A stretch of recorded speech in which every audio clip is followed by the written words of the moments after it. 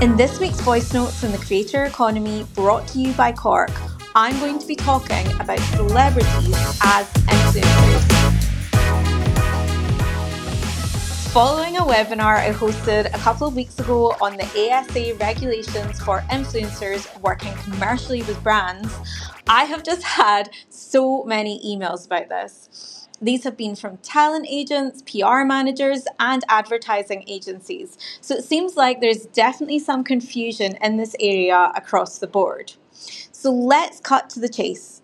All of the regulations which apply to digital creators also apply to celebrities if they are promoting brands on social media, including their own brand.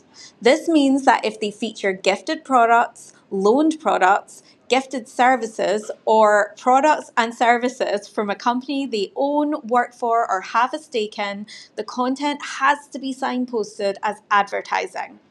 They also have to signpost if they are posting content about gifted holidays. And just to be clear, #gifted does not cut the mustard. The ASA accepts 5 terms and they are all a variation on the word advertising. Okay, so that's the rules, but what's the reality? In my view, celebrities advertising products to their followers on social media are less likely to get in trouble with the regulator because consumers don't see them as influencers, even though they are monetizing their social platforms in exactly the same way.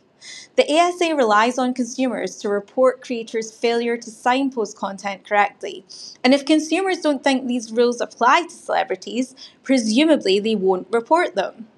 For example, Rosie Huntington-Whiteley and Jamie Genevieve are both promoting their own beauty brands through their personal content, but I guarantee Jamie is at a much higher risk of ASA intervention than Rosie should she not label this content as advertising.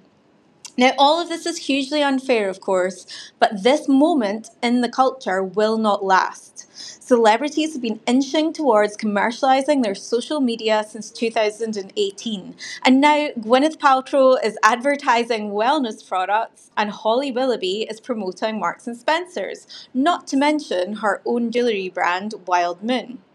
The rules remain the same no matter how a person is known to the public.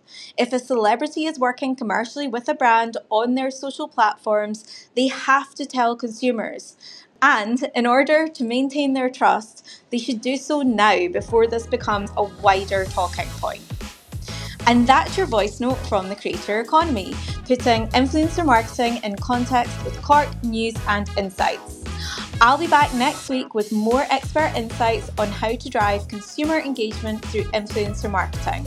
And don't forget to sign up to cork.studio for your free 7-day trial and get data, intelligence and trends every day straight to your inbox.